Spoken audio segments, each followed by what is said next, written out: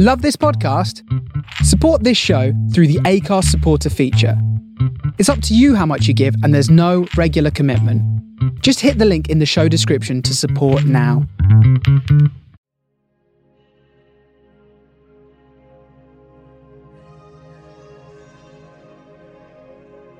Welcome to The Composite Mind, a podcast about creativity, inspiration, where we find it and how we hold on to it. Produced by Rough House Theatre and presented by me, Shane Morgan. Hello and welcome to episode 4 of The Composite Mind with me, Shane Morgan. As individual practitioners, Tori Martin and Sarah Henley have forged for themselves pretty remarkable careers. Together, however, they are an absolute force of nature. At the beginning of 2020, they launched Burn Bright. If you're not familiar with them as a company or why Burn Bright exists, then head over to www.burnbright.org.uk to get the full story. This year in lockdown, which is their first year as a company, they produced 3 seasons of Better in Person, established Time Bank, an initiative that connects writers who identify as women with industry professionals. They ran panels, they've established mentorships, and in my opinion, they have placed themselves front and centre as the change the creative industry needs. Enjoy episode 4 of The Composite Mind with Tori Martin and Sarah Henley. I'll hand over to them and I'll check in with you at the end.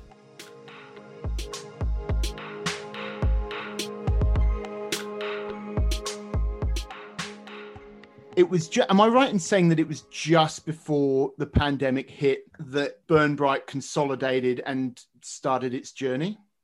We launched it after lockdown, I think, didn't we, Sarah? You have to talk on a podcast. No. She's nodding.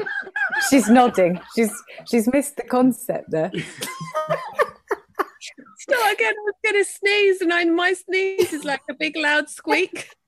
So you're not going to want that. Okay. Yeah, we started after the pandemic, literally during it, because we had all these big plans and we wanted a big launch party and live events, and the thought of just shutting it all down felt too sad. So it then became, some of it we could do online, like the Time Bank and the resources and all of that. That was kind of virtual anyway. And then that felt like it was a perfect fit. And then we just started thinking outside the box on what else we could do in terms of, theatrical events. You were pretty much well ahead of the curve as far as online theatrical events embracing the concept of Zoom. I'm right in thinking that, aren't I? I can't think of anyone who specifically embraced Zoom as a concept for communication within a theatrical environment, because you're Better in Person. You're now on number 3. How has the response to that hit you? How have you sort of responded to the really positive feedback you've had from your previous Better in Persons to then go on and do the next one? Well, back to the bit about we going sort of early on the Zoom front, I think we did. I think what we saw was a lot of people panicking and trying to do theatre online, but in a more traditional way. And I definitely kept getting invited to Shakespeare readings, which was like a big Zoom call full of actors reading Shakespeare. And I think me and Tor were just like, this isn't us. We can't do this, because it felt like a worse version of theatre, basically. So we're like, is there a way that we can do something that embraces the medium and is actually designed for the medium? And I'd been doing quite a lot of comedy in my other life. I run a comedy company, and we'd been doing quite a lot of comedy gigs that were designed especially for Zoom and, bringing the audience in and stuff. So I think that was where that came from. We just really didn't want to do a worse version of the thing that we loved, because we found it a bit too depressing. And in terms of the response, we've been really overwhelmed, really, haven't we, Tor? Yeah, you just always put these things on in hope, I think. You can never know. And obviously we're such a baby company, and I don't think, also because of the lockdown, we were having conversations about what had happened with the people it happened with up until like end of October, November. So, and then, we both had big personal events happen. Then the lockdown happened. So like our feet didn't even touch the ground really. And we've still not kind of sat there and gone, what the F was all of that?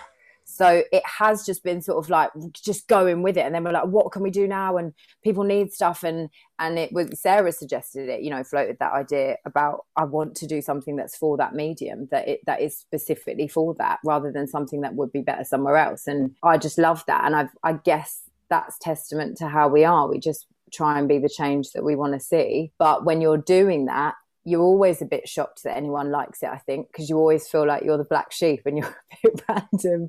So when people give you nice feedback, you're like, oh, okay, it worked. But I think by the time it happens, we're always on to the next thing. So we don't really, we probably need to celebrate more and go, that went well. But we genuinely don't ever do that. We're just like, what's next? Think that with the pandemic, things that have been missed are those markers in time. So we haven't been able to have a drink and say well done to each other for anything, or like those markers and celebrations have been missed. So I think we're due a big one.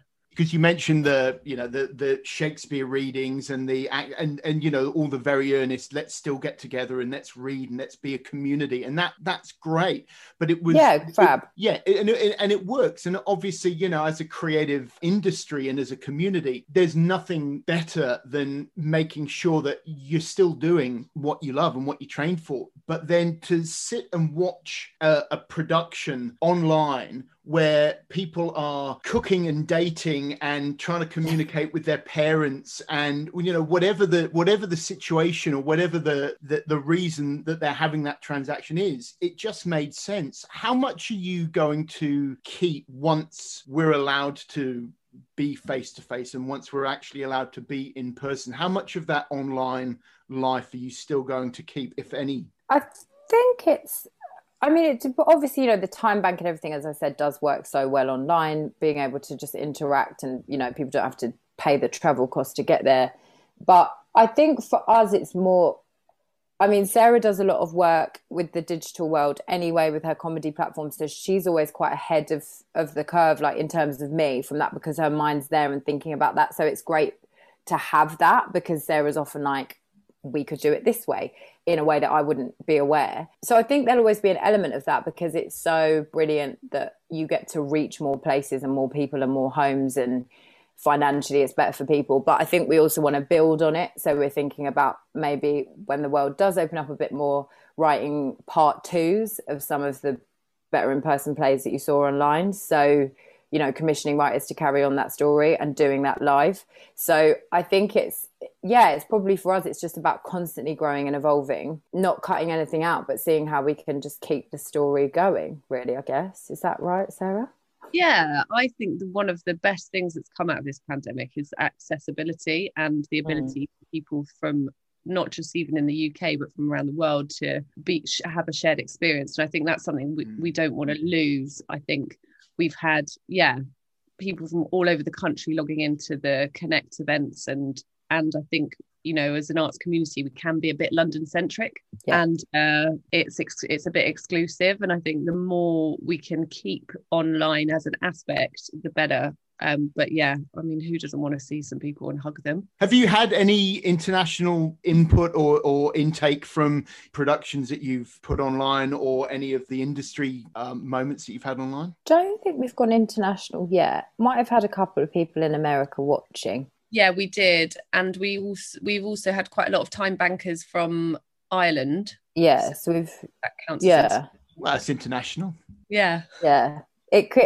We got invited to go to New York or somewhere right after the tree stuff, but we were too traumatized, and then the lockdown happened. So there was we have had contact with people in America, and people in America seem to know stuff about it. I think things went in the New York Times and stuff, which is quite scary. But I mean, we're definitely open to it, but we still need that reach. You know, we're still a baby company, so not quite international yet, but who knows? Who knows? Well, there's still time. How much has your MO as a company changed since the pandemic? Because obviously the origins of Burn Bright are very well documented, and if anyone doesn't know, they need to do a deep dive into Google and see exactly why Burn Bright exists. Has your ethos or your MO changed in any way since the pandemic? Have you broadened? Have you really decided to do a tight focus on something? How has your thinking changed as a company, if at all? I think it's galvanized us in I think being at home and being online has meant that we have been able to have a bit more of a laser sharp focus and not have all these ideas. I think me and Tor both have a lot of ideas, and sometimes the message can get a bit woolly because of that. And I think the idea that we've been locked in has meant that we've been very sort of clear in our messaging, and we've been very specifically for women identifying writers and boosting them up the tree. And I think it's also galvanized us in our belief in diversity. And obviously that's such a buzzword at the minute, but it's been something that Tor and I have had in our work since day, and it's really important to us. And I think that seeing what we're doing versus other imagery for other shows that come out makes us realize, oh my goodness, there still is such a gap. And so I think it's galvanized us in our mission to help women identifying writers and level the playing field in a big way. And having sort of condensed that message and that ethos, it'll be great to be able to take that out. But in a way, it's helped us focus, I think. Would you agree, Tor? Yeah, totally. And I think it's like anything. If you're faced with a challenge, it can make you be better. If you're just, and if the world was just open and everyone's doing their stuff, and you can get scared and it can all feel a bit scary and big and wild. And I think when you bring it right down to basics and you're like, okay, what can we actually do? Yeah, it keeps you really focused you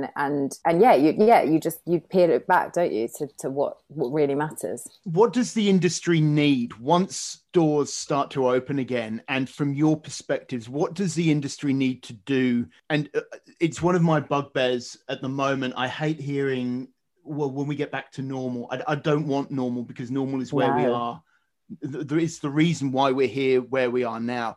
When the doors reopen and people walk back in through foyers into auditoriums, what do theatres need to do differently in order to allow us to move forward? They need to programme women, full stop, 50-50, we're half the population, stop doing panels, programme women writers.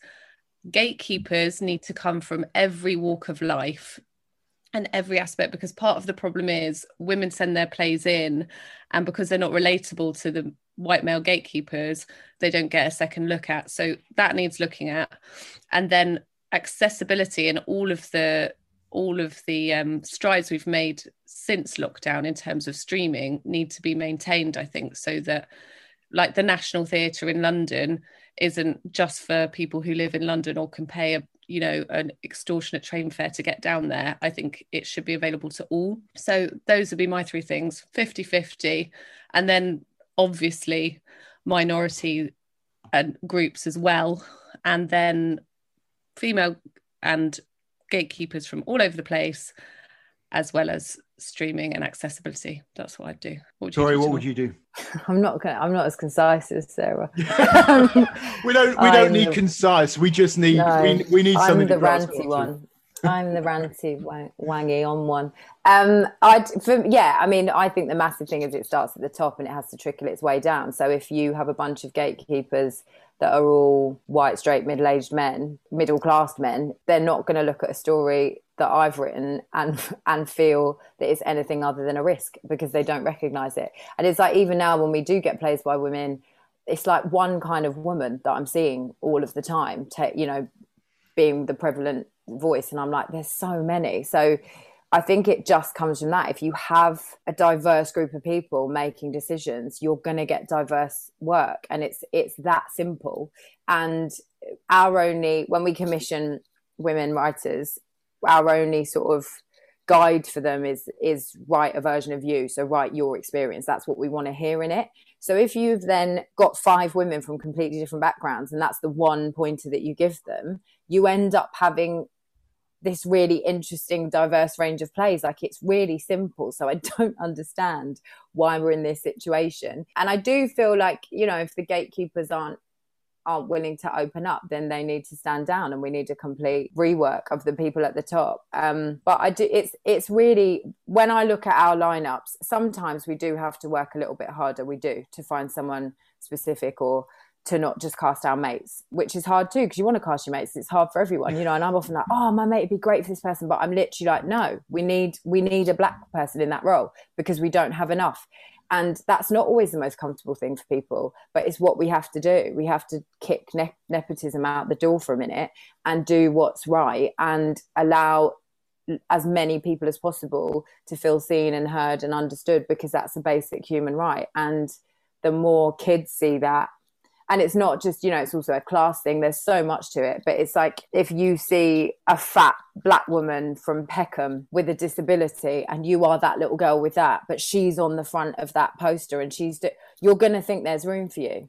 And so the diverse stories keep coming, and the opportunities keep coming. So it's literally got to start at the top, so it can trickle down to the bottom, and the doors have got to be open. Like, I'm just sick of having to, if I do get invited in, I've got to build my own table and my own chair and make my own food and then clean up after everyone. That's the other thing. Don't let people in to tick a box and then send them on their merry way. Let them in and actually give them opportunities and open the doors and pay them to be there. So yeah, I could go on all day, but we've got to come back better and kinder as well. I think we've got to be kinder and pay more respect to each other, because there's a lot of that as well. People just getting cast aside or not updated, or it's treated like you're disposable, when the stories come from these voices. Like, how they're the least disposable people there, surely, but everyone cares about money, like estate agents. Had to bring my personal struggles back into the story. Well, yeah, we're going to have to do a second part where we focus on we're going to have like a prequel why we're focusing on estate agents now.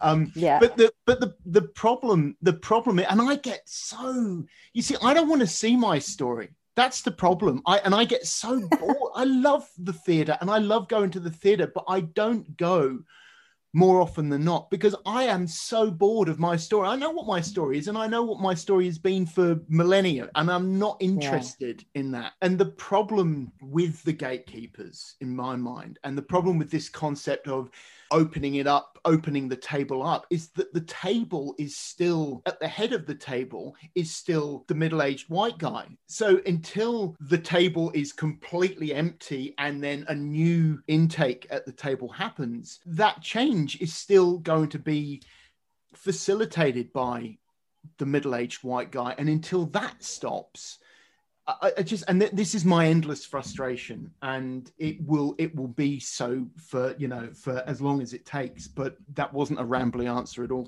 That was very concise. I mean, it was, but I think you're right though, Shane. When you're saying about not wanting to see your own story, I think that we're in a society at the moment that's really lacking empathy in a big way, and it's so polarized, and it's actually quite scary.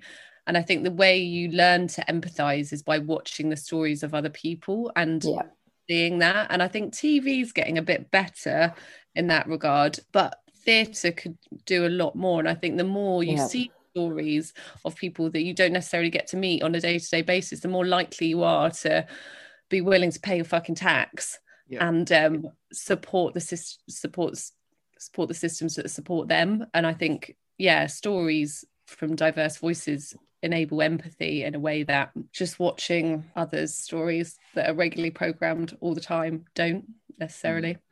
That's the power of theatre, isn't it? That's the gift of it, is that you can go and feel completely connected, and you actually feel it's live and it's happening and you feel it. Teaches empathy. So it feels criminal that we're missing so many opportunities, particularly, as Sarah said, in this current climate.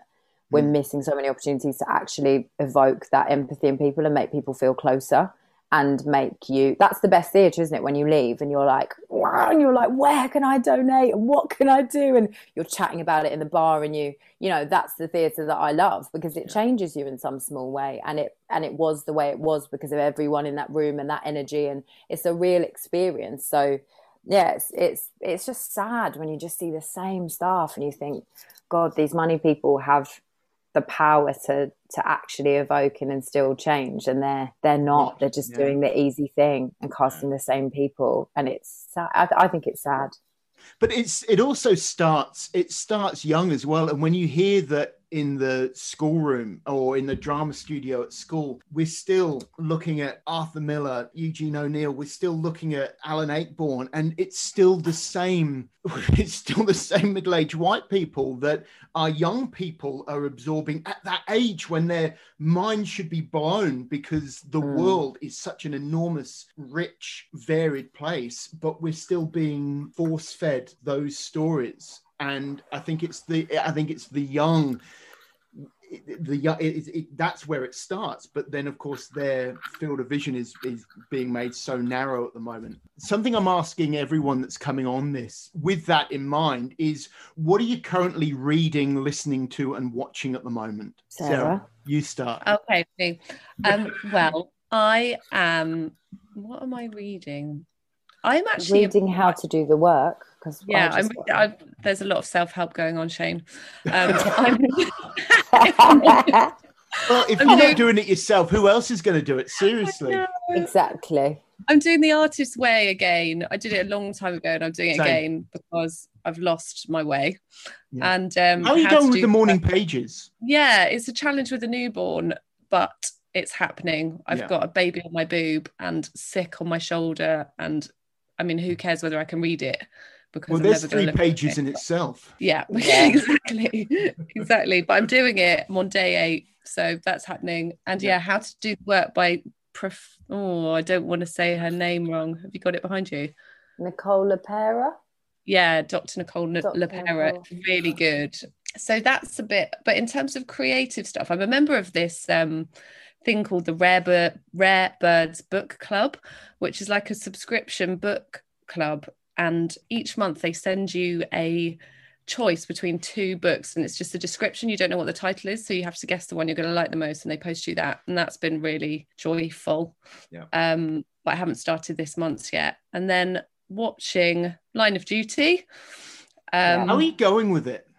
If I'm honest, I totally forgotten what happened before, and I've got a bit of facial blindness. I've quite forgotten what happened before, and I feel like they didn't give us a recap at the top. There was no recap. Tim was like, "Don't worry, there'll be a recap," and then Tim started pausing it. That's my husband, and he was like, "That's the guy that slit the undercover officer's throat in the last season." I was like, "The last season was a year ago or something. How do you remember that?" But they're doing stuff from season 1. Years ago. So what? I don't know. I don't know what happened last week. I'm a bit lost. I'm enjoying it, but I'm kind of lost. I think I'm missing lots of stuff that I shouldn't. And is she a lesbian as well? Because I think I missed that. Kate? Yeah. You mean Kate Fleming? She hasn't been gay, but there might be that, but again, we don't know. I'm like though, is Kate now getting back into her AC12 vibes, and she's trying to suss this woman out by using a sexual connection? So I don't know if that's like a double bluff. I thought that on the last episode too. I thought, okay, she's trying to get under the skin of the Kelly MacDonald character. That's what I think's happening. But we don't know, or it could be true love. Who knows? But no, I'm enjoying that. But mainly just trying to help myself, Shane. Yeah. In terms of artistic input, I can't wait to get back out to the theatre, but I think I'm not reading that widely at the minute. How about you, Tor? Yeah, my concentration is quite bad. So there's a book I have to read because the TV company have asked me to read it, but it's quite enjoyable. I'd like to tell you, but I don't know if I'm allowed to say. But it's like a kind of, it's sort of chick litty, but it's about diverse people finding love in various guises, and so I'm really enjoying that element. There's disability and chronic illness and different body shapes, and it's really refreshing. So I'm actually really enjoying that. But my concentration is just so foggy that everything's taking me double time. I bought How to Do the Work under Sarah's recommendation, and I also bought Hood Feminism that I'm about to start by Mickey Kendall, and it's notes from the women white feminists forgot. So I thought that sounded quite cool. So I bought that, and then watching, I just finished Unforgotten. Don't say anything about it. I've got the last episode tonight. Oh my. Okay, you have a nice time. It is. It's head and shoulders above everything else. That show. I agree, and I was lucky enough to be a small part of it. I was in season 3. Don't talk to me about your character. You made me furious, man. I'm serious. I just no. You're lucky we're talking. She went. Chris Lang, the writer, told me she'll go to prison for about 7 years. Okay. For that, so she does get a comeuppance. He described her to me in my interview. I've lost it. Audition.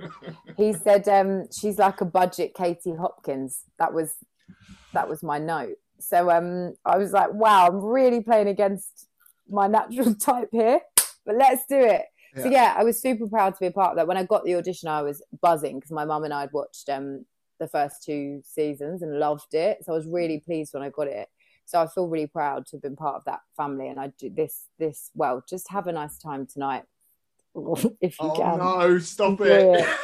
Seriously, and I can't. The thing I've been loving about, and it's also something about Line of Duty as well. I love the fact that they're not just splurging it on iPlayer and just, so you can just binge it all in one night. I love the fact that they've gone old school with it, and you can only watch 1 episode a week, and there's no way you can see anything else. So it's good. We need to relearn that, I think, because it's all it's that consumerism thing is gross, and we just want everything now, and it's good to make us stop being like that. And you look forward to it a bit as well. Yeah, I got really into Drag Race this time, and I was like, Thursday night Drag Race. Yeah, bring it on. Like, really enjoyed it. It's a bit of an anchor, isn't it, when you've got that sort of.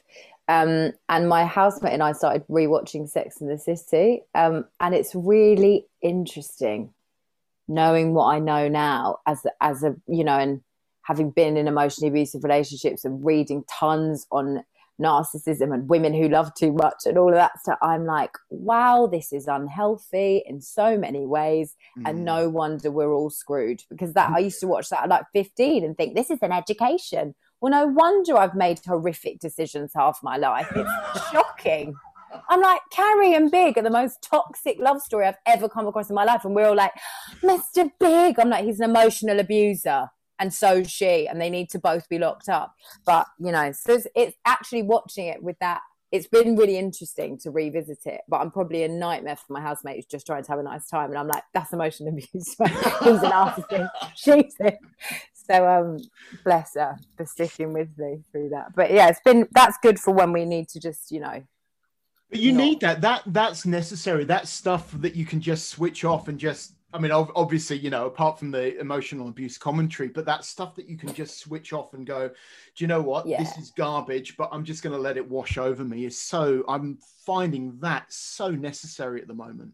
100%. Yeah, because it's a lot. The world is a lot, and the world is depressing, and it's noisy, and I think we are having to do so much work, against all of this rubbish that we're seeing. It's like, how do I not get sucked in by that, and how do I educate people around me, and how do I make the world better in my own small way?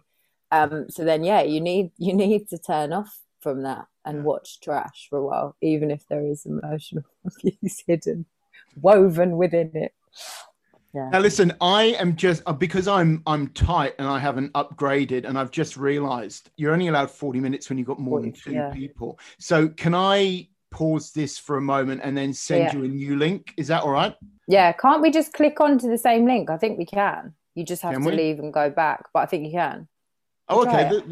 Let's do that. Let's try that.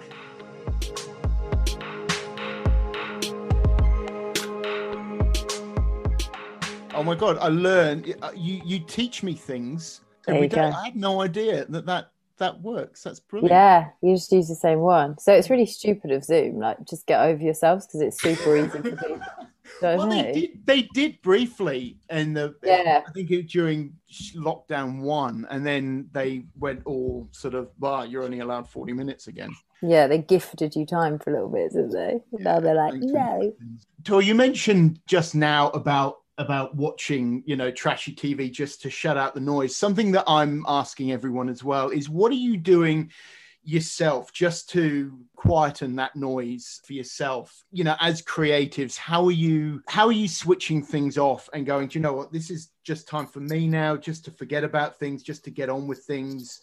What are your noise quietening solutions? I think we should start with Sarah, because I think that's really tricky when you've got a 3-year-old and a newborn. So I'm really actually interested to know what she's going to say. Yeah, totally. Well, I am doing yoga with Adrienne. Nice. Which is like 20 minutes a day. And sometimes the baby's just screaming, and that's that. But I'm sort of ring fencing that time for myself. Yesterday, for the first time since the baby was born, I managed to get to Charlton Lido, which, for those of you who haven't been, is like the most glorious place in the whole of London. It's just so great. And that was so great. And then what else? Try and quieten things. It is very difficult. This house is like, I hide a lot. I lock myself in the toilet quite a lot. But in terms of the creativity, I'm trying to give myself a break, because I think I tend to put a lot of pressure on myself to produce output a lot. And I think in coming into the lockdown, I had 2 commissions. I was running a company. I had the child number 1, and it was all just a little bit much. So I've been trying to, where I say I've been blocked and I'm doing the artist way, I'm trying to find my creative spirit in other ways. So I've got GarageBand and a book about it, and I'm going to be a music producer instead. So that's handy for me. You yeah, that's stuff. What I thought. So Great. I've taken the sort of pressure off the writing, and I'm trying to find creative input in other ways. I'm listening to albums by people I've never heard of before, and just trying to sort of find my creative spirit without putting pressure on myself to produce a play, if you know what I mean. And I'm hoping that will fill the well, such that when we are allowed out, something comes. Sounds good. But what are you doing? I think my main thing is like really long walks. That just clears my head and makes me feel, I always feel like, you walk and you come back better is my sort of feeling. So just being outside calms me down, and I will tend to, I've been lucky and that I've had a few writing commissions that have kept me going and allowed me to eat. So I have hit a lot of blocks with them though, because, the best way to write is through experience, right? And we're not getting any experience. We're not living our lives. So I'm like, what can I write about? Bar stuff I've already done. I like to get in the world when I'm plotting stuff, and I can't. So I got really into making playlists. I did a sort of online workshop with Anna Jordan, and she spoke about starting with playlists. And it's become my new thing. And I've got mad into, like, as I plot episodes, I go through playlists and I've discovered loads of new music doing it, because I'll type in the emotion that the character's feeling, and then I listen to loads of songs, and then I make these playlists and I just go on long walks and I just get in the zone. And I always think about loads of things, and I come back and I'm like, right, I've got it, I can write now. So it almost kind of sets me free. But then other days I just like to go on a walk and do absolutely not think creatively at all, just maybe not even think. I don't know what I'm thinking, not much. But walking is definitely my saving grace, I think. Did you both see for yourself, think about the younger versions of yourself, did you both see for yourself a career or a life in the creative industries? Was it always a creative outlet that you were looking for, or were there any other options that you were exploring beforehand? Sarah did. I took a weird old route. What was it? I don't know what I've so I had this boyfriend, and I just didn't know what I was doing. I think at 18 you don't know what you're doing, and she was very intelligent. She's very intelligent, so she had all these A stars. So obviously also when you're that sort of student, you do get pushed in directions, don't you? Yeah, you do. And I was sort of rebelling against it, and I was like, oh, my boyfriend's going to Chelsea College of Art, I'm just going to move and run away to London and look after him, which was a really stupid thing to do. And I would have liked a bit more guidance potentially about what there was, because I remember the careers advisor sitting down with that big chunky book of universities and be like, what university do you want to go to? And I was like, I don't know. I was really into music. I played the piano, sang. I went to youth theatre with Tor, and but that wasn't on the system, so it just wasn't. it was a different system. So I was like, right. So I ran away to London with my boyfriend and got a job in a blue chip law firm. And they were like, oh, what's going on with your grades? Why are they so good? We'll pay for you to study law. And I was like, all right then. So I just worked in international arbitration for years while studying. And then and I had a really difficult relationship with my boss, who was she was an American woman, and I ended up starting writing about that law firm because it was really weird. And that was the sort of content of my first play. But after that, I went to drama school, went to London School of Musical Theatre and did musical theatre, which wasn't, I wasn't very good, if I'm honest, at. I think, I can say I was fine. Like, I was fine, but I was never going to be it was never going to. She was amazing in her final show. She blew me away because I've seen her perform loads because we went to Youth Theatre Workshops together, as she said. And she did this part that was so not what I'd ever seen her in comedy, this like mental nun who was belting her tits off. And Sarah's got a beautiful soprano voice, but I didn't know she had this other side. And she was insanely good. But I think it's more that world has just never been a bit of you. Like, you could have done it. You didn't want to do it.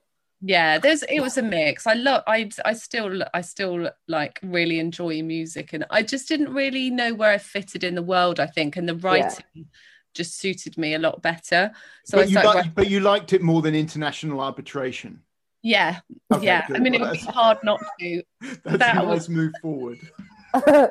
I mean, even the hours in the law firm were like, so I remember doing overnights and carrying on through the next day, and like it was absolutely silly. But I was right by Buckingham Palace. It was a bit like a dream, and it managed to get my ex-boyfriend through art school, and I'm sure he's very happy about that. So hooray for him. God. But then so went to drama school, came out, went back. I got offered a job in Citibank in structured financial products by an old boss, but this old boss really... Hang on, after drama school? After drama school. Okay. I did a few little tours and bits and bobs, and then I was broke. I got stabbed in the head and lost my job in a pantomime. I know, she always just makes that. She always delivers it like that, Shane. I'm sorry. She's always, when it happened, she called me and went, don't panic, but I've been stabbed in the head. And I was like, don't panic. That's not a thing that you can bung into a sentence with, I got stabbed in the head. Yeah. So you can't just slide that into a conversation. What? I know. Well, it was a bit, I mean, it was around I'll finish the point, because the point was I lost my job in the pantomime and got offered a job in a bank and went and worked in Canary Wharf because I'd lost the job, because I had stitches in my head, which were not becoming of Tinkerbell. They were like, huge. But I basically just got mugged by a group of guys on the way home from being out one night in Stockwell. And it must have been quite aggressive, because they well, a little bit. You got stabbed in the head. I know, and I'm really sure that I wouldn't have fought. I can't really remember a lot about it, but I'm sure that if they'd said, give me your Nokia 3210 or I'll stab you in the head, I would have just given it. So I don't think I got the offer. Yeah, no. What I'm saying. Oh my God. But then so went and worked in banking, carried on writing, and then trained in NLP, which I still do quite a lot of, in coaching, and then set up this comedy company. And it's just been the winding path, basically. There have been lots of options, none of them quite right. So there you have it, kids. There you go. I did. I'm going to transcribe what you've just told me, and that is going to be a careers advice keynote speech. That's incredible. There you have it. Heard it here first, kids. Tori, what about you? How do you follow that? Well, I didn't get stabbed in the head is the good news. So don't worry, I'm not going to bung any of that in. I think I always wanted to be creative, but much like Sarah, careers advice. And I always say that, I bring this up a lot, because I went into them and I was like, I like writing and I like singing and acting, but I was like, I want to sing. Primarily I wanted to sing, and I always wrote lyrics and top lines and stuff, but they were like, oh, you could be a teacher, that kind of, I'm like, okay, where'd you get that from? So I was GCSEs, I was kind of up and down. Like I did well in the things I liked. I didn't do well in the things I didn't. That's literally how I am as a person, even now. Like I'm like, I'll give it 100% if I like it. If I don't, it just can't be asked. It's over. So, but then by A levels was like straight A student. I was head girl. So they were really pushing me to apply for like Oxbridge and all that shite, mainly as well because I'm brown. I'm not stupid. I get it. And I remember tearing up my what's that thing you have to fill in? UCAS form. All that. Yeah, tore it up. So they were just pushing on me, and I was like, no. So I just tore it up. I was like, we're not doing it. And I always feel like if someone had said to me then, what about like writing for TV, or you could go and learn to, I would have done that. Yeah. Me too. Yeah, you don't, and I know it sounds silly because you're watching TV, who did you think wrote it? But I just didn't think about it. I didn't think about who wrote that stuff. And I guess I was thinking it earlier, Shane, when you said about, you know, the plays you read at school. I think that is like, I was thinking as you said it breeds that kind of hierarchy thing where you think it is rich, posh old white men that write plays. Yep. So yeah, it wasn't in my head that anyone like me would do that. So it does annoy me because I think my life could have been really different actually. And I think I actually would have gone and done that and gone to uni and learnt to write for TV and film. But we move, and I wouldn't change anything because, you know, I like a lot of things about my life. So yeah, it started off, I ended up not going to university because I didn't have anything I wanted to do enough. I come from a single parent family. I was like, I'm not going to rinse my mum for money she doesn't have when I'm not passionate. And I had a nice life, so I could still, you know, I went out and partied. I was like, I don't need to, that's a very expensive freshers week, you know, because that would be why I was going. And then I was working with a management company on music, got locked into a contract with them because I said I wanted to write. I didn't really dig their songs and I wanted to write. So I realised I wasn't as shallow as I thought because it wasn't just about being famous for me. It was about actually connecting with what I was singing. Got offered a like development deal with Universal or something. But yeah, we said no to all of that. And then I wanted to write more and they clamped down. So I got locked into that contract because I didn't sign terminate by mutual agreement. So that's something I learned to always do that, kids. And then my mum was like, well, nobody could stop you doing theatre, and enrolled me on this little 2-week summer course. And my school teachers had always been like, go to drama school. And my grandparents and my mum had said, go to drama school. But I genuinely didn't think I'd get in. I've never been confident. So I was like, nah, I'm crap, I won't get in. And then I sort of, accidentally fell into theatre, did some tours, did lots of backing vocal stuff. That's literally been my life. Set up Interval, the first theatre company, which for me was about giving opportunities to people, because I saw a lot of like, you'll be great, but you need more experience. But it's like, well, how do you get experience if, you know? So did that, and Sarah got involved with that and we ran that together. And then literally just started writing my own stuff. The first thing I wrote was with Sarah, got put up for an Offie nomination. Then I was like, quite like this writing thing, might be good at it. Did courses where I could, kept on writing. Then someone came and saw that and I got my TV gig off the back of that. So like I'm literally the poster girl for just show up and work hard and be nice to people, and just if it feels good, keep doing it, and if it doesn't, run away. So much like Sarah, things have been quite accidental, but I always, to answer your actual question, because we've gone around the houses, I've always wanted to do something creative, and I don't think for me, I just don't know that my brain works in another way. Like even when I work retail jobs, my mum would be like, just get on with it and sort your life out. But there were days I'd wake up and want to cry because I just felt like I can't face people today, and I'm crap at this, and it's really weird. I'm just not, because it can sound like you're an egomaniac. Like I can't work a shop job, but it's like literally it gives me anxiety. It's mental.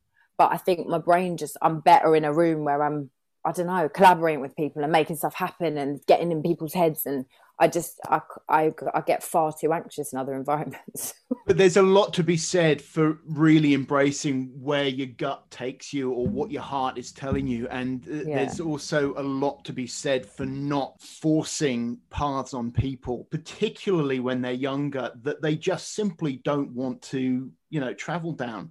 But that sense of really embracing something because your gut is telling you, I just fucking love this, or your heart's in it and you just want to surround yourself with people.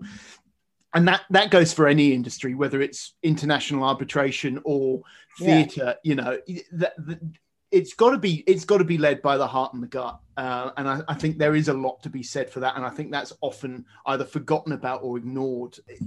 Actually, just about at any stage, whether you're 16 or 56, that you can often be overlooked simply because you don't have your heart set on what you're doing. Who are your touchstones at the moment? Who are the people that you look to, or you look to advice from, for both of you? Where are you looking at the moment as creatives to fire that inspiration or to fire that passion that you have for what you do? As in sort of role models? Yeah, role models, people who inspire you, fellow creatives that you just think, you know what, they've got it going on. They've really got it down at the moment, and it may just give you that extra impetus to move forward that you might not have had beforehand. Well, Tor, she's my inspiration. Oh, yeah, but you've got to say that. She doesn't. I don't. She doesn't, and she wouldn't. I've known her over 20 years. Like I that means a lot to me, because you can't force stuff out, Sarah. She would not say that if she didn't. I can't lie. But also, it's testament to your relationship as well, that 20 years later, you're still here, you're still creating, and that's going to be at least another 20 years into the future as well. Yeah, I hope so. I think it's that thing where we've got each other's back, and we're often when one's down, the other one's up, and it often works like that. So at the moment, where I've been quite blocked, Tori's been quite unblocked, I feel, and absolutely smashing her life, and that is quite inspirational. And then people like Morgan Lloyd Malcolm, like whenever I feel like I might give up, I read that final speech of Amelia, and I'm like, okay, how can you not? I'm just angry with everything, and I need to channel that. So I think she's amazing. And then there are a few sort of people in the industry who I think, like Tara, who works on Burn Bright as well, who's absolutely amazing, and she sort of holds your hand and keeps you moving. Yeah. And there's another lovely lady called Helena at Hartswood Films who took a punt on something I'd written a while back, and she's always like endlessly supportive. And I think now I'm learning. I mean, I'm 37, and I'm finally, I do look at my 20s. I'm like, what the fuck was I doing? I genuinely don't know what I'm doing. But now I'm like, oh, it would be helpful to have people who encourage me around me. Yeah. Maybe I should put together a little squad. And I think I'm forming it now. And it's amazing. But I'm just like, what? There's a decade that's just, what the fuck was that? But I guess me and Tor, we were learning and we were growing, and we were, we set up that company, and there was a lot going on. But yeah, I've got a really nice little team of lovely people now, I think, who I can draw on. But Tor's definitely my inspiration of the day. Yeah, I feel the same. As you were saying it, I was like, it is the people around me, mainly the women around me. Sarah, of course, is one, and I don't think I'd still be going if I didn't have Sarah in my life. And I don't think, well, Burn Bright we've both said, if we'd have been through that experience as a solo writer, we would have stopped. That would have just killed us and just taken us out. But because we had each other, and because she's my best friend in the whole world, and we love working together, but it will always be friendship first, and it will always be lifting each other up first. That was the driver. So it was the rage for each other that got us through. It's like, no, we can't take this, and we can't. So yeah, I mean, that does become your biggest inspiration, because that's your rock, and that's who you always turn to, and who you'll always trust, and who you'll always want to win. So like, also, I know Sarah's having her moment at the moment where she's like not feeling particularly inspired, but I'm so excited for the way it's going to blow when she's ready, and I know it's coming. So that will be the proudest moment of my life, watching her smash it. And I always say that I feel sorry for people that are egotistical and like can't feel joy for other people, because my favorite thing is seeing my mates smash it. Like, I just cry. I went to see my friend Tash Barnes in Funny Girl when she was covering for Sheridan Smith, and the overture started and I was sobbing. She hadn't even opened her mouth, but I was just like, I'd sat in bars with her where we both cried and been like, what are we doing? And then you have these moments with the people around you who had the strength to get up again and go another time. And then you watch them kill it. And that is my biggest inspiration, because I'm like, we are capable, and it is in us, and you're not your darkest days. So it is my friends, number one. And Morgan Lloyd Malcolm, as Sarah said, exactly the same. That's why Burn Bright's called Burn Bright. It's a nod to her play, because that show definitely kept us going at a time in the tree stuff where we wanted to just stop. And then I do look to, in terms of people I don't know, I do look to artists like Michaela Cole, Daisy May Cooper, Susan Wacoma, who are kind of just like, even their social media accounts, they're doing their own thing. Well, Michaela Cole doesn't have one, which is Ultimate Calling, which is where I'd like to get to. Yeah. But they're just leading with the things that they're passionate about, that they care about. They're not colouring inside the lines. Those women inspire me, and like reading that Michaela Cole turned down that £1 million deal with Netflix to keep the rights, and the way she shared that chewing gum document with all the notes from the editors in. And that's how you change the world. That's how you change things for people coming after you. That's how you educate, being able to download that document and see the help she got and being transparent about that. That's what I look to. And I think it's worth fighting harder for longer to stand amongst women like them than taking the easy thing that, you might elevate yourself quicker or get more money quicker, but are you standing on the right side of, when you look back in years to come, were you a trailblazer, or did you do the easy thing? So I'm inspired by trailblazers, and I'm inspired by people who aren't afraid to have a shit moment but get themselves back up, because that's living. With that in mind, where do you go to next? What is it that you two see with Burn Bright for, I don't want to make it sound like I'm asking for your 5-year plan or something, but where do you see yourself going with Burn Bright to build on what you've already created? I think in a dream world, we would be a fully funded organisation. That would help a lot. That'd be nice. We had an Arts Council application in and didn't get it, and I think we both feel a bit like that's not, surely this is what we should be championing, so we're trying again for that. And I think we would like to have the funding to do what we've done exponentially, so just to really, really support women writers. And I think that's from like even looking back over the mistakes and sort of things I didn't know over the time, and creating like retreats or mentoring partnerships that last a bit longer with young women writers, and just really developing those opportunities such that those writers don't have to pay. That's my favorite thing about the Time Bank, is that it's free. You can get access to someone quite high up in the business for a chat for an hour, and I think the red tape in this industry is part of what puts off a lot of people. I mean, even doing an Arts Council form, it takes a special kind of determination and a special kind of person to do and that. A skill set that not every creative person has. Very few do. We've had to really force ourselves to have it.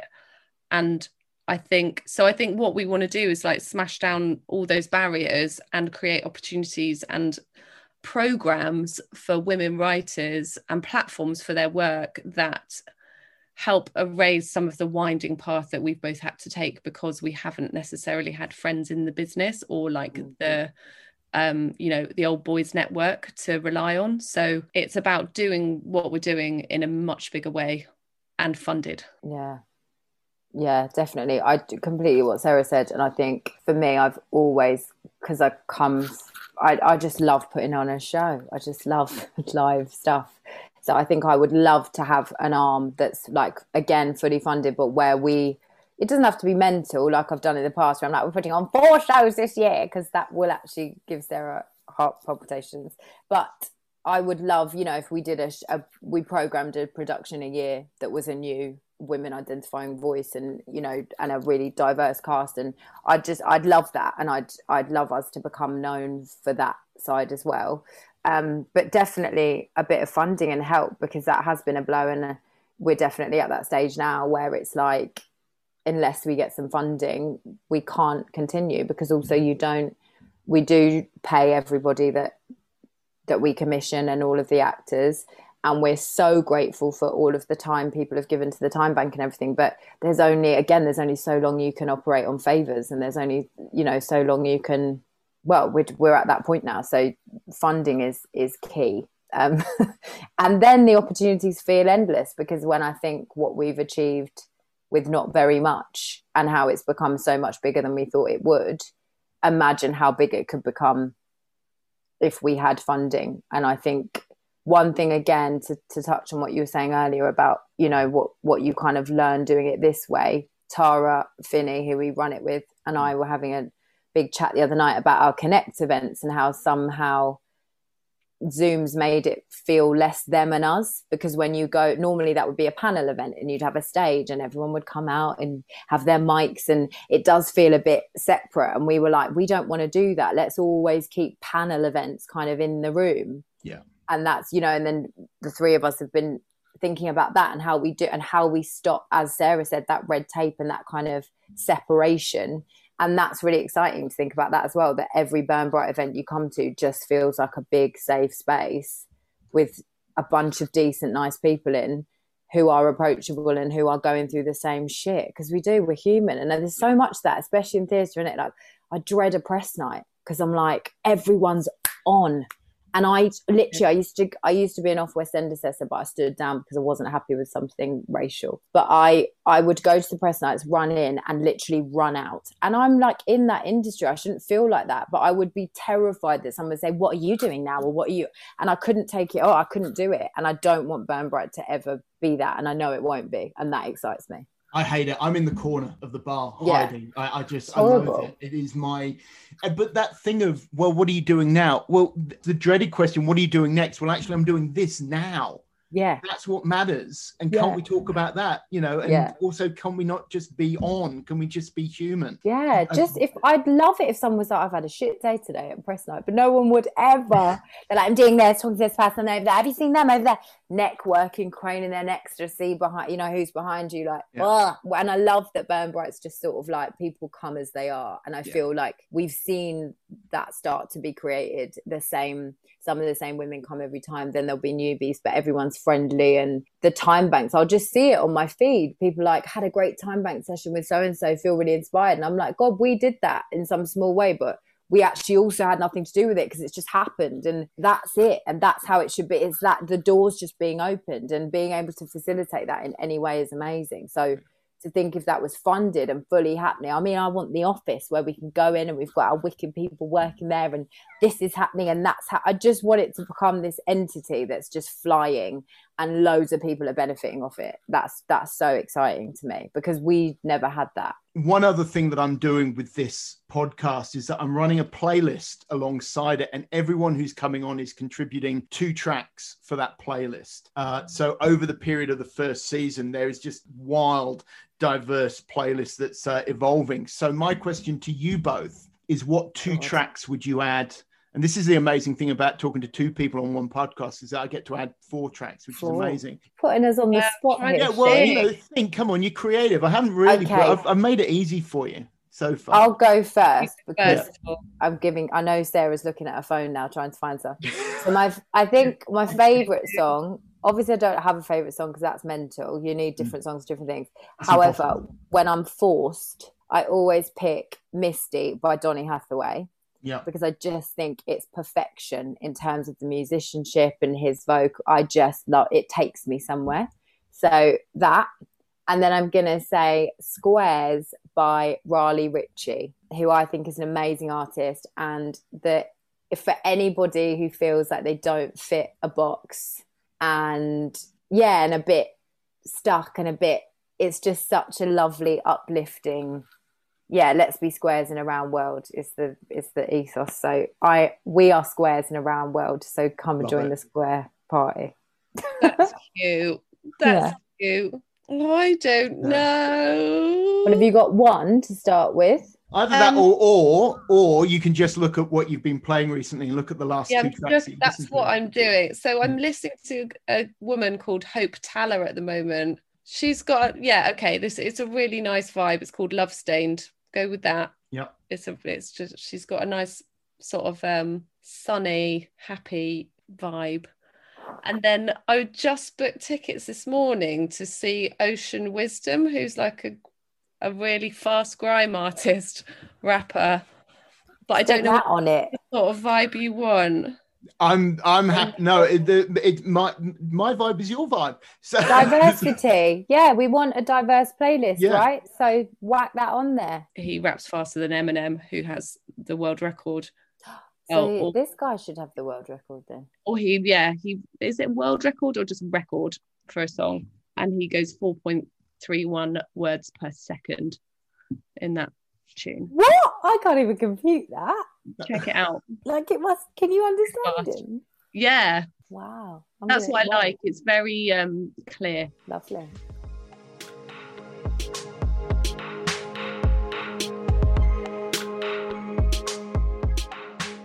Thank you so much for joining us for episode 4 of The Composite Mind, and a huge thanks once again to Tori Allen Martin and Sarah Henley and all at Burn Bright for that wonderful episode and that great chat. Now, you can head over to www.roughhousetheatre.com just to have a delve into the back catalogue of The Composite Mind. You can also support us at www.ko-fi.com/The Composite Mind by buying us a coffee. We look forward to seeing you for the next episode of The Composite Mind, and you can find us wherever you get your podcasts from.